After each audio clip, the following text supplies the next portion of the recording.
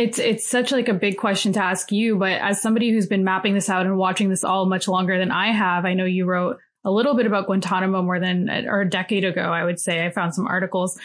Like, do you think that that's something that's left kind of even leftist memory and discourse, like fighting for the shutting down of Guantanamo? And do you think this is, if there's any moment, this is the political moment to bring it back up because Biden was Obama's vice president?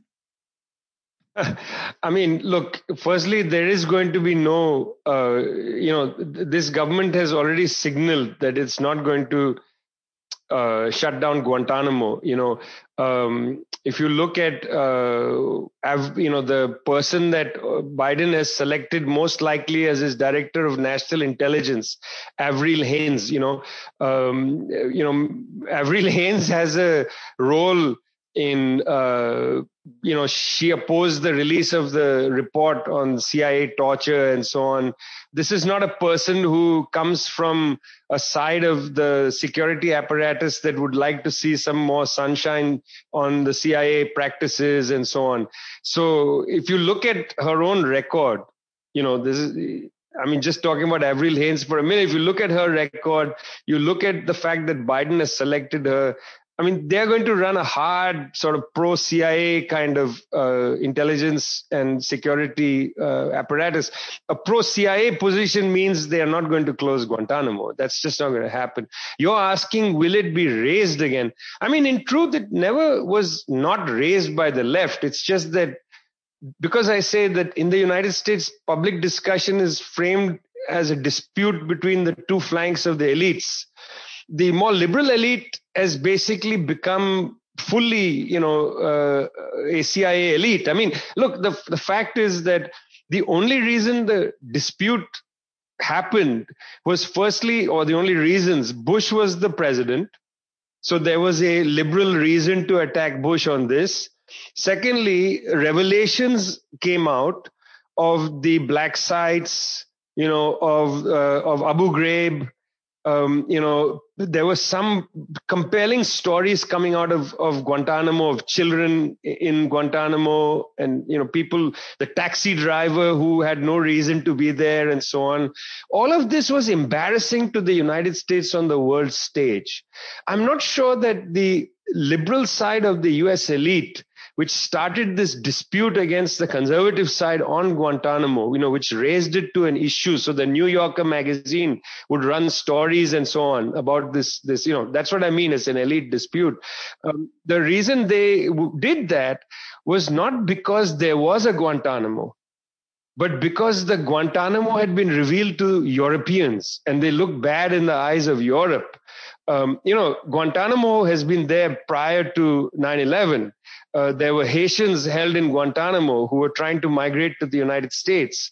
There was not much questioning about that.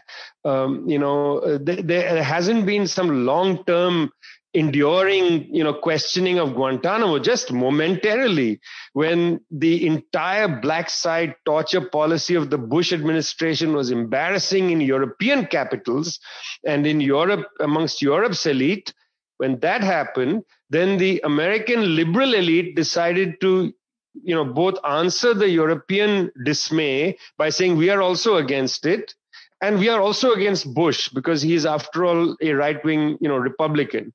And we would prefer to have a liberal come into power. So the American liberal elite allowed this big discussion about Guantanamo, black sites, and so on at that time because they, one, were against Bush, and two, they were embarrassed by the European criticisms. Right now, there'll be a Biden presidency. So this liberal elite will not want to bring this up. And secondly, Guantanamo is no longer an embarrassment in European capitals because they have forgotten it. It's not that the US or Canadian left necessarily has forgotten it. US left may continue to write in, various isolated periodicals about, there is this torture and so on. People write academic books now and articles. All of that will continue, but that doesn't necessarily translate into a big discussion because the left cannot guide a public dispute on this issue. It just cannot. Look, the left has for 30, 40 years raised the question of the School of the Americas in Fort Benning, where nasty people were trained, and so on. Left groups have had vigils outside Fort Benning and had newsletters and pamphlets and tried to raise awareness. Nothing. Why? Because the liberal flank of the US elite has no problem with, overthrowing governments here and there, torture and so on. No problem at all.